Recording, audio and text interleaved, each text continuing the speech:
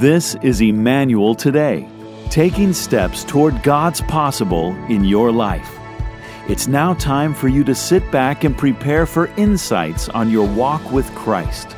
Let's join today's message right now. How many love Jesus? You love him?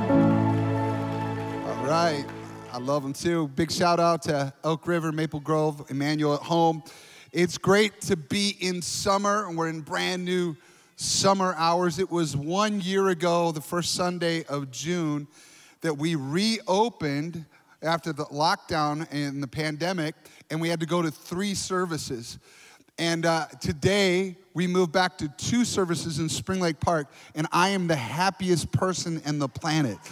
I'm only speaking twice on Sunday now. It's like chill.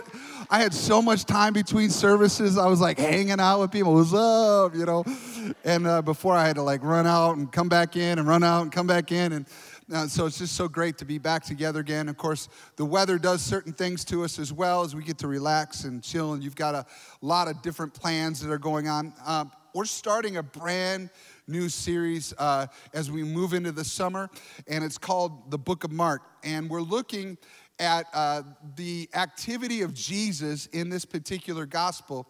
And to get us started, I wanted to ask you a question. If you were to visit any event in world history, what would you visit? I mean, what would you go see? I mean, there's so many that I've thought of that over time I would do. One would be like the signing of the Declaration of Independence. I would be like in the room there in Philadelphia, just looking around the table, seeing, oh, that's John Adams, and, you know, just different people. Well, they were literally signing a death threat for themselves if they would lose. But they said, we're all in, and we're all the beneficiaries of people signing that Declaration of Independence. Or how about the moment when Neil Armstrong landed on the moon, and he was the first human being on there, and he had that one small step for man, one giant leap for mankind. And I could imagine myself, I could visit that, and here I am on the moon with them. You know, I'm in the story, watching and observing. I know that there's plenty of, the day of conspiracy theories and all that. Some people are like, that picture, that's not even real. Well, I just would wish I could have been there to see what was going on at that moment. Here's the thing. When you're in the moment, these epic moments of history change, something powerful happens as you think about it. We have the same opportunity to step into those events in biblical history, to imagine yourself engaged in the scriptures, to imagine yourself a part of this, or imagine being there for the crossing of the Red Sea when Israel crossed over and Moses' arms went up and the water split. Can you imagine walking through there? Or the birth of Jesus, being there with Mary as the Son of God was born, and to experience the moment of it. Or how about the resurrection of Jesus, to actually have been there when the stone was rolled away from the tomb, and there comes Jesus. He's gone now, and there's an empty tomb, and you're the first person there. Can you imagine being there for those kind of moments? Well, this is what I want you to consider this summer, is we're going to visit the stories of Jesus as told in the book of Mark. And each week we're encouraging everyone to read the assigned chapters on your own, to think about and read those. And we're only going to be able to cover some of those stories when we go into a given weekend. And you can stay connected by coming to church and reading and all of that. But some of you might go on vacation or go on trips or whatever, and you're not able to make it. You can go on your app. And, I don't know if you've ever had the Emmanuel app, but if you pulled up the Emmanuel app, it's pretty cool. You can give access to what's going on in the church. Our message notes on Sunday morning, you get those even right now if you wanted to download it from the App Store. But here's the idea. You stay connected to the rest of the church. We're all going to walk where Jesus walked, experience what Jesus experienced. And today we're going to take our first steps into the epic story of Jesus as told by the author Mark. Now, Mark is one of 4 books, the book of Mark, 4 gospels. And if some of you might not be aware of that they're all 4 stories about the same person, but told from a different vantage point. So Matthew, Mark, Luke, and John, the first 4 books of the New Testament, were all stories about Jesus and his lifetime. We're going to focus in on Mark's account today, and Mark has a particular audience in mind. His audience are the Roman people. Now, Romans were not from Israel. They were from another land, thousands of miles away, so they didn't have experiences the same way as maybe a Jew did growing up in Israel. So Mark will tell the story to a group of people who also respected action. The Romans respected people that did things, moved things. They conquered a lot of nations. They were a brutal people. So when Mark writes the account of Jesus under the inspiration of the Holy Spirit, he's talking to them so they could wake up and realize we're not talking about a stationary idol. We're not talking about a mythic, ancient, historic God that isn't real now. No, we're talking about somebody that's actually moving and active in the earth today. Mark was, most of the early church agreed that his name was John Mark, and his mother Mary's home was a meeting place for the early believers in the book of Acts. So he would become a part of the story of the New Testament church as it grew in the book of Acts, and he was a part of all that. And he writes, thinking back to the story, he writes backward from the church. So he has something fresh to tell us, but the Holy Spirit illuminates it to him. And he writes that Jesus is the Messiah. Let's go to Mark chapter 1, starting with verse 1. You're going to see that he calls him the Son of God right out of the gate. It says, this is the good news about Jesus the Messiah, the Son of God. It began just as the prophet Isaiah had written, look, I am sending my messenger ahead of you, and he will prepare your way. He is a voice shouting in the wilderness, prepare the way for the Lord's coming, clear the road for him.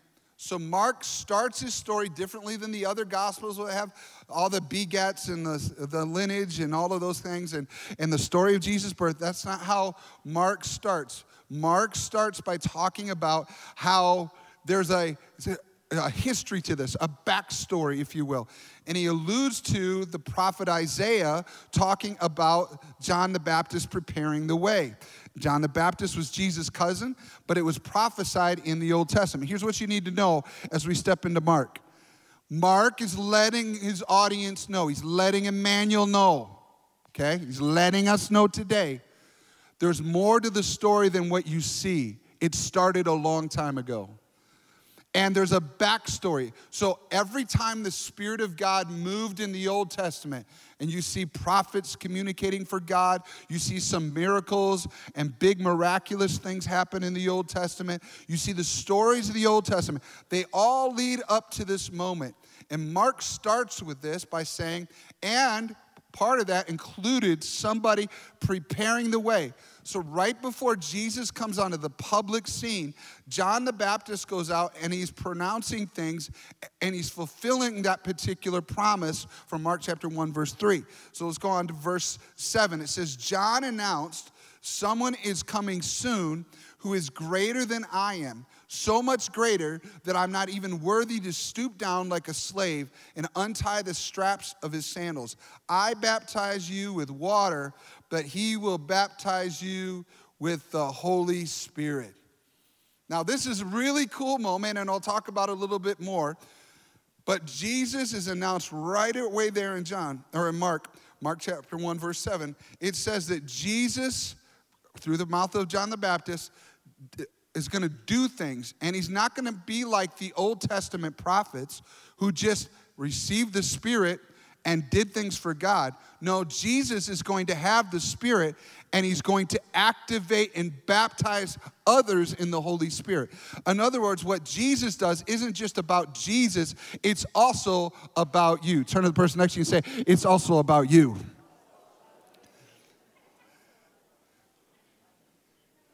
Jesus moves. He moves into the picture. He moves into the world. Jesus is really on the move. And I want to give you today 3 ways to notice Jesus in Mark, okay? 3 ways to notice him.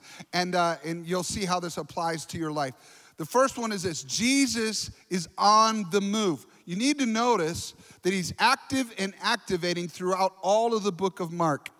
Jesus isn't just stationary. Mark shows him as moving. He takes you on a road, if you will, on the road. In Mark chapter 1 and 2, starts off in verse 10. He baptizes people. It says in verse 10, he got baptized. As Jesus came up out of the water, he saw the heavens splitting apart and the Holy Spirit descending on him like a dove. And a voice from heaven said, "You are my dearly loved Son, and you bring me great joy." So Jesus, his first activity is to step in and be baptized. He didn't have to be baptized. He didn't have to be baptized from sin or anything else, but he chose willingly to be baptized. John the Baptist baptizes him. When he comes up, the Father speaks. Can you imagine being there at that moment? And the Father speaks, "This is my Son in whom I'm well pleased." In other words, he's got the endorsement of God of the Old Testament.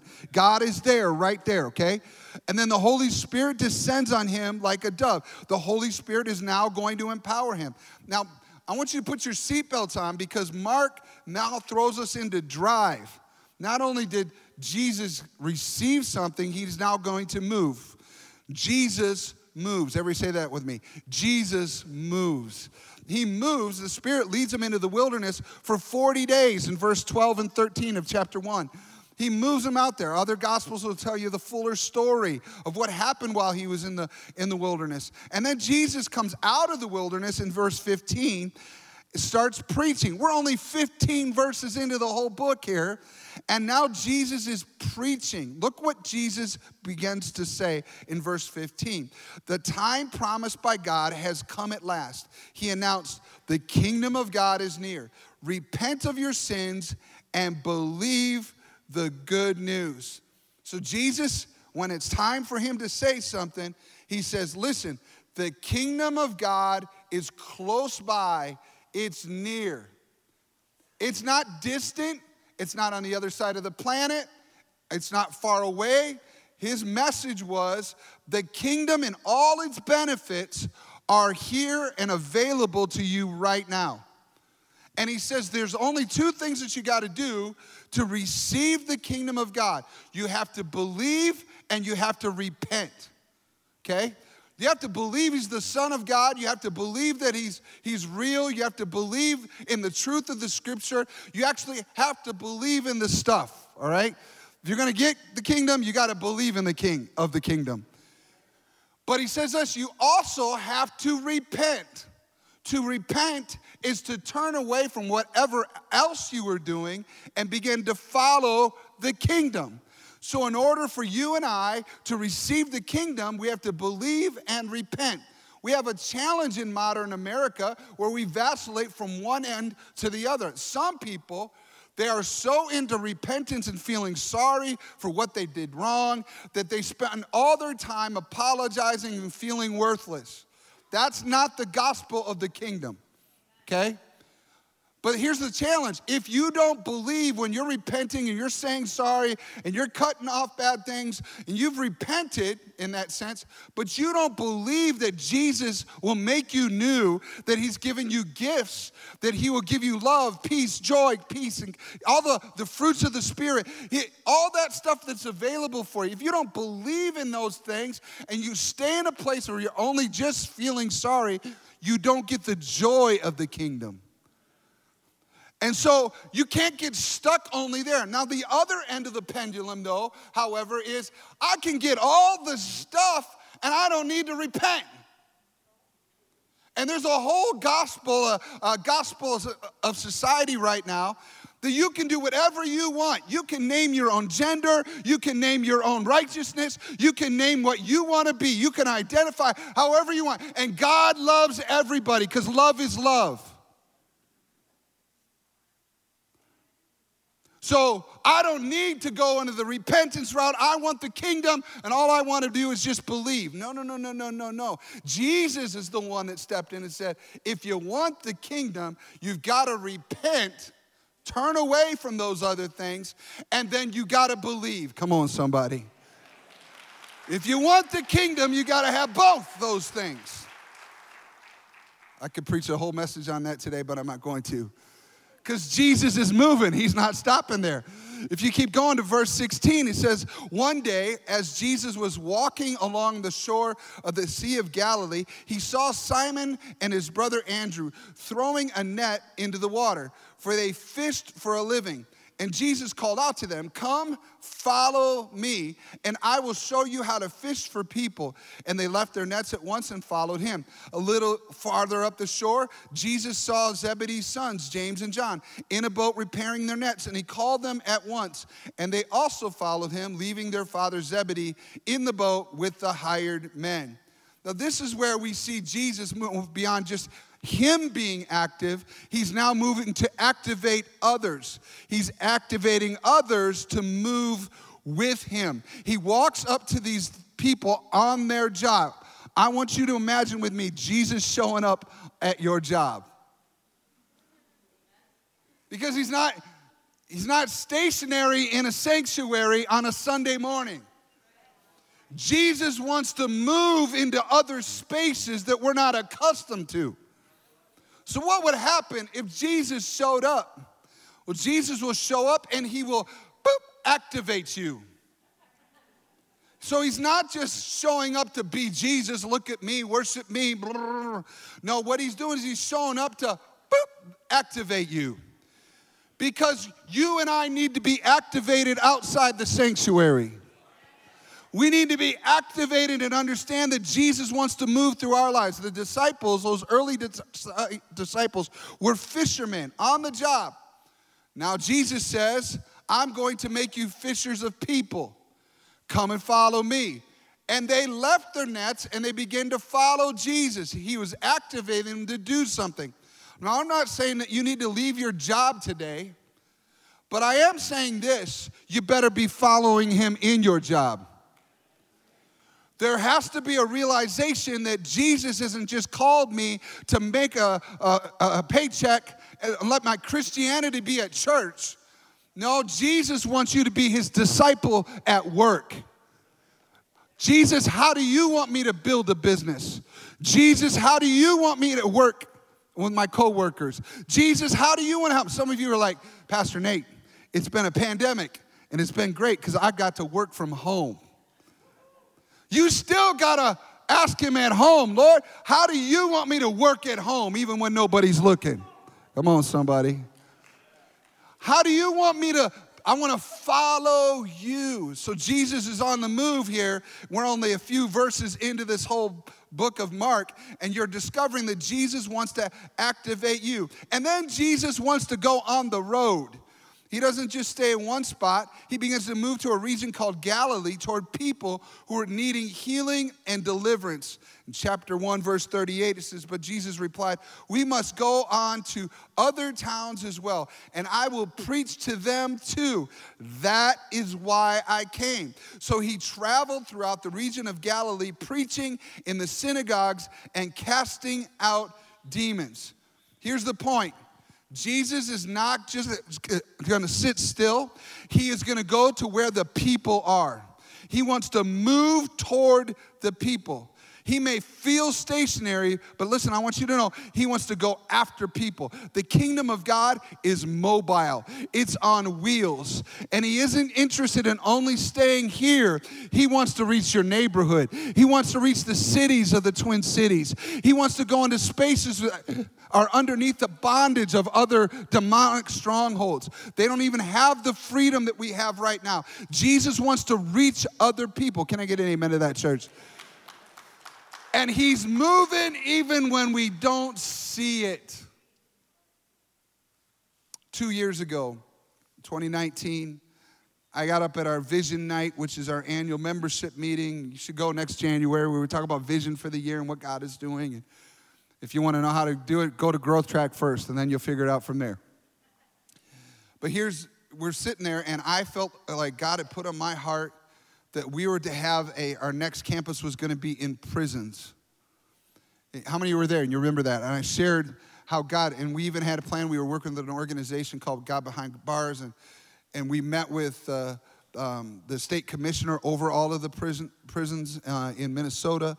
And I spent a lot of time working on this, praying and asking God, what are you going to do? And then something happened. There was some prison guards that were murdered at one of the prisons in Minnesota, and it really shut down the whole state because guards started quitting. They were afraid for their life, and they had a shortage of guards in the prisons, so they stopped all outside groups from coming into the prisons. And so it was like, we got no, we can't have anybody in. And I thought, did I miss God? I was like, what's going on here?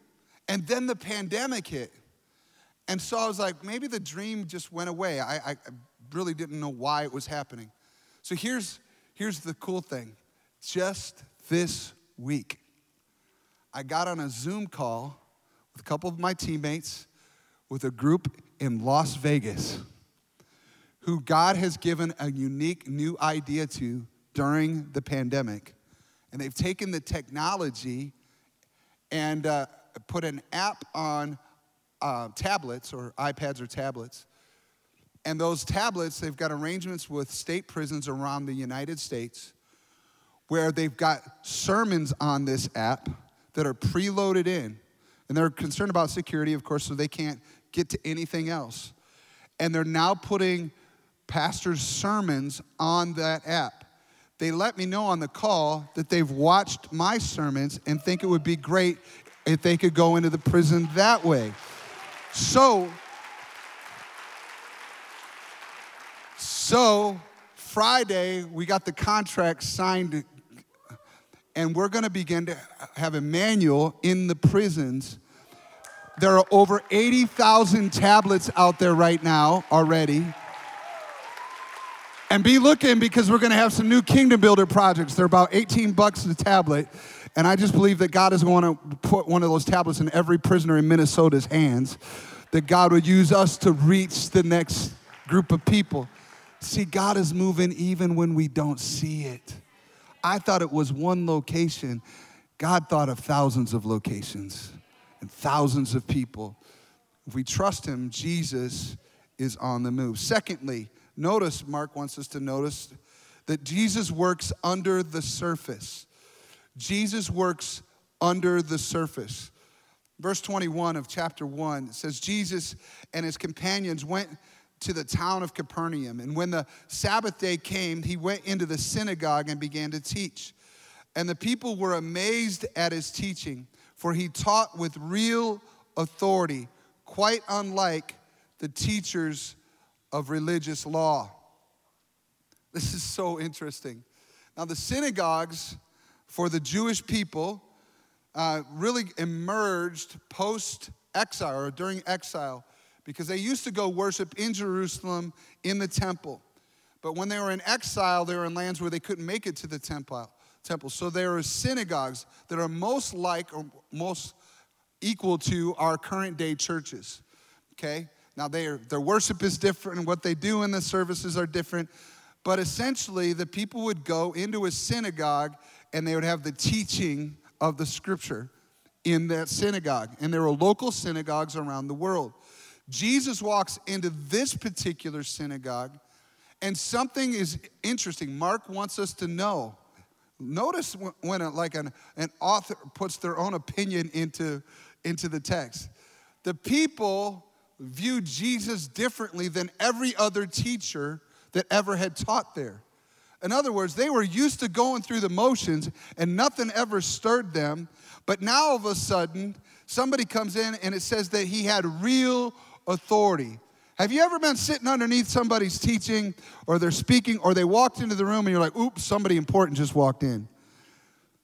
And it was almost like it evoked a response from the audience. Jesus speaks with authority.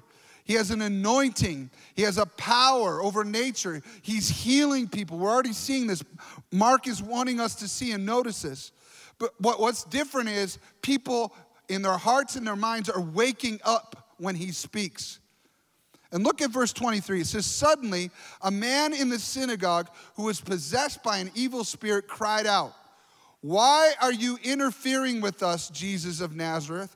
Have you come to destroy us? I know who you are, the Holy One of God."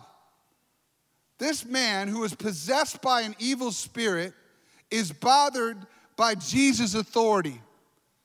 How long had this man attended without being bothered? How long had he come and nothing ever stirred him or stirred the demon in him? You can be in the church but not receiving what Jesus came to bring, church. And Jesus comes, and when he speaks and when he moves, he's not just interested in your makeup or your hair or your Air Force Ones. He's interested in things that are underneath the surface. Are you hearing what I'm saying? He understands that you got some stuff going on up here. He's not willing for you to come and have him in your presence and have you leave unchanged. Jesus wants to deal with those things. Instead of grappling with anxiety, instead of grappling with depression, instead of wrestling all the time with the fighting that you've got going on the inside of you, all that anger, all that frustration, all that worry, instead of you just sitting here and nodding and listening to the preaching on Sunday morning, when Jesus shows up, he wants to mess with that stuff up underneath the surface. Are you hearing what I'm saying today? See, Jesus has an authority that extends even into those spaces. In America, we're really good at what we present to others. We've got Instagram living. We choose what we want other people to see. We choose, and we can even doctor up our photos to make us look better. And the image is what we want others to see. But Jesus is not just interested in your image, he's interested in the real you. And he wants you to be set free. When Jesus steps into this picture, there's a response. Now, I am not saying that everybody in here that's got stuff on the inside that you're demon possessed. Please hear your pastor today. I'm saying this story illustrates what Jesus does. Jesus messes with the inside, or what is underneath the surface. And he will always confront the status quo when it isn't under his authority. Here's some good news. The good news is if you have spiritual darkness pressing on you and controlling you, Jesus will interfere with Satan's plan. He will interfere. He will not let it go. Look at verse 25. But Jesus reprimanded him. Be quiet. How many know when Jesus says be quiet? Be quiet. Come out of the man, he ordered. At that, the evil spirit screamed, threw the man into a convulsion, and then it came out of him. Amazement gripped what? The rest of the audience. And they began to discuss what just happened. What sort of new teaching is this? They asked excitedly. It has such authority. Even evil spirits obey his orders. Come on, somebody.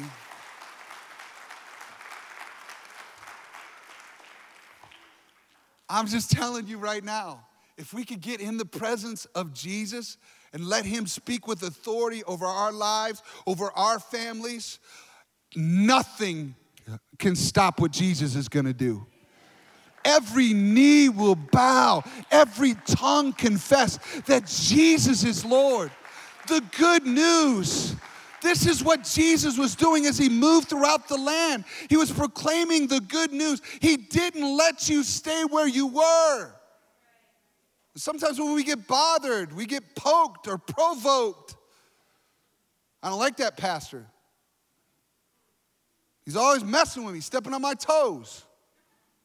Now, if I really stepped on your toes, you would hurt. I'm not a little man. But I'm not as interested in Nate provoking you as the Spirit of Jesus provoking you.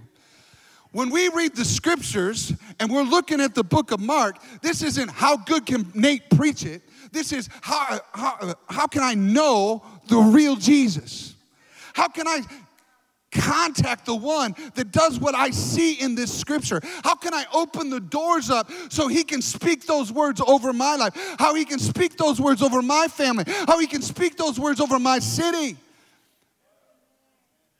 Here's the truth. We have no reason to fear. Jesus has all authority. And our job is to allow his authority to rule under our surface, in our hearts, in our church. I want you to repeat this after me and say it to Jesus. I invite you to interfere with my day. I invite you to interfere with my day. Third thing, notice, that Mark would have us notice, is that Jesus moves in and through your home. Jesus moves in and through your home. Look at verse 29 of Mark chapter 1. After Jesus left the synagogue with James and John, they went to Simon and Andrew's home. Now Simon's mother-in-law was sick in bed with a high fever, and they told Jesus about her right away.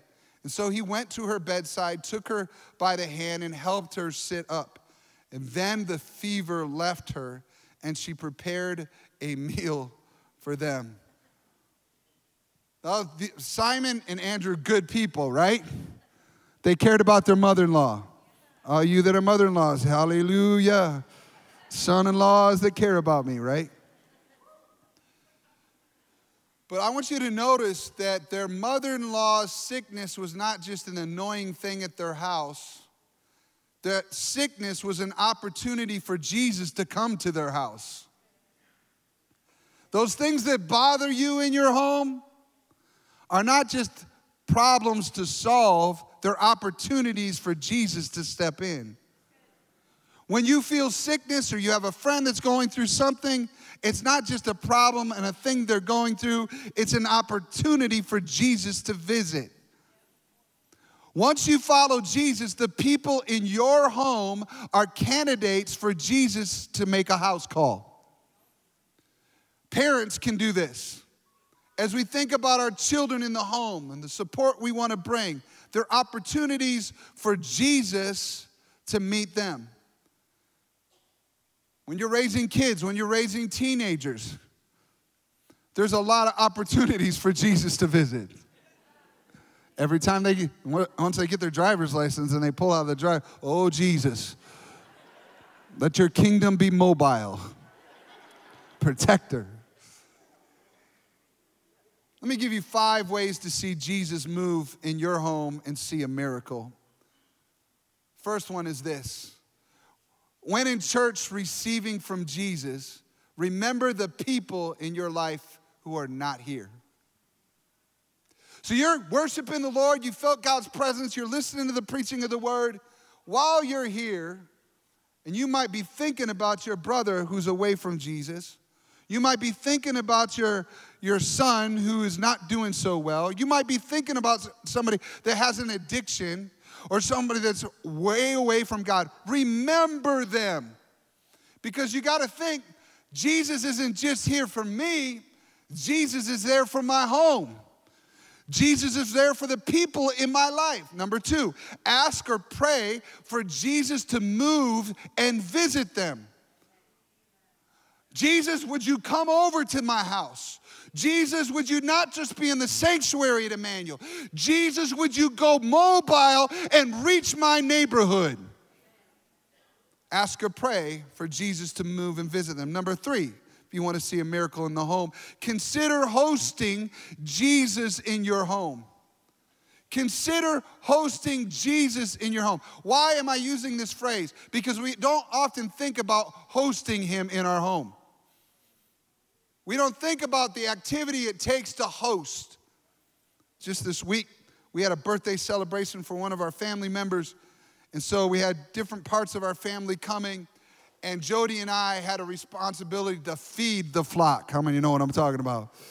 But we both worked all day long. And so we were hitting grocery stores and different things. And My responsibility when it comes to hosting in the summertime is it's the only time of year that I cook.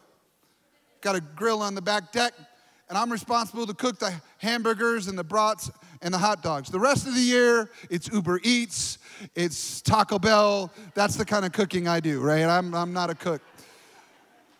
So this week, I needed to prepare because we had over 20 people coming to our house, which meant I had to make a lot of hamburgers, cheeseburgers, and the like, and there was preparation responsibilities. I needed to make sure the grill was clean. I needed to make sure that all the hamburger patties were made. I needed to make sure that everything was put together. And I had to prepare before they got there. I had to think about them coming. Once everything was on the grill and everything was ready to go, they were ready to eat when they came. So I needed to prepare. I needed to consider hosting. The responsibilities of a host are preparation. Jody, in her part, she's already perfect, so she didn't have to do anything. I'm just kidding. She's rushing around. She's just rushing around the house, cleaning up, dusting, making sure that everything looks presentable and music is on and everything is ready to go. And she's got other things that aren't on the grill that people are eating that she's getting ready. And we're hosting. Then once the doorbell rings, then we have a responsibility to greet people at the door, bring them in, not forget about them the whole time that they're there. Not just walk off and do my thing. No, I needed to host them from beginning to end. What would you do differently if Jesus came over to your house? Would you change things? Would you tidy up? How can you prepare Jesus to visit your family and friends? And is there anything that would get in the way? Are we more used to hosting Netflix than we are Jesus? We're used to hosting other things than Jesus. When Jesus wants to do a miracle in our house. Can I get an amen? Number 4, when Jesus comes, it's the problems, the sickness that become the platform. So in this story, it's the problem that becomes a platform for the rest of the world. Look at verse 32. That evening after sunset, many sick and demon-possessed people were brought to Jesus. And the whole town gathered at the door to watch. So Jesus healed many people who were sick with various diseases, and he cast out many demons. That miracle with the mother-in-law getting healed, the news spread.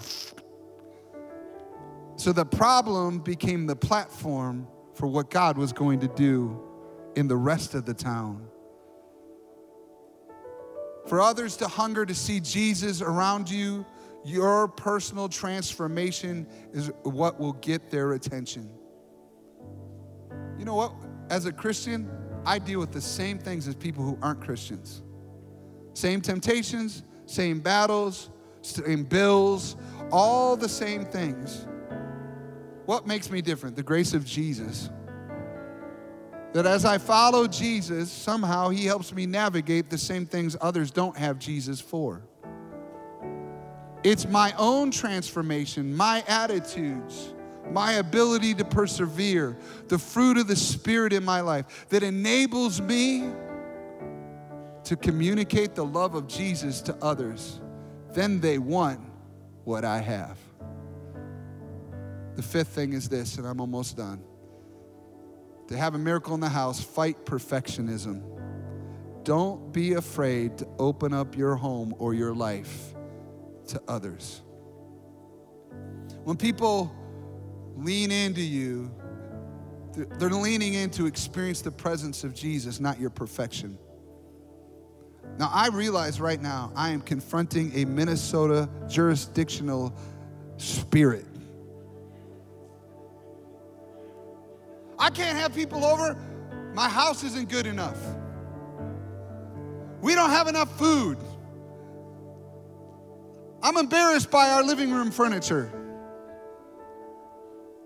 I don't want them to drive up and notice where I live. In Minnesota nice, one of the definitions is they'll give you directions to any place but your house. That's Minnesota nice. But if you want to see a miracle that impacts your family and the people outside your family, you got to get over your own perfectionism and realize they're just going to have to love me the way it is. I'm going to have to love me the way it is. My parents, I couldn't come up with a better example than my mom and dad. Because from the time I was born, dang, I'm crying now. Stop it, Nate. From the time I was born to this day, I have never seen a couple host more people, no matter their circumstances. We lived in 21 different houses, apartments, duplexes, rental places growing up. My mom and dad have lived in multiple states at different times. They've had good houses and houses that nobody else wants. My mom, when she was a little girl, her family lived in a boxcar, a railroad boxcar turned into a house. They're grateful people. So their first thought when somebody drives by is, oh no, come back some other time. Come on in. There is no such thing as an inconvenient time for a follower of Jesus. Come on in. I'm hungry. My mom could make something out of nothing. We'd have nothing in the fridge or the I don't know how she did it, but she made up meals. And I'm telling you, when you get rid of your perfectionism and you have the grace of Jesus on your life, where you're not hiding anything and you're not trying to present yourself as better than, something is so attractive to people that they want the Jesus that you have.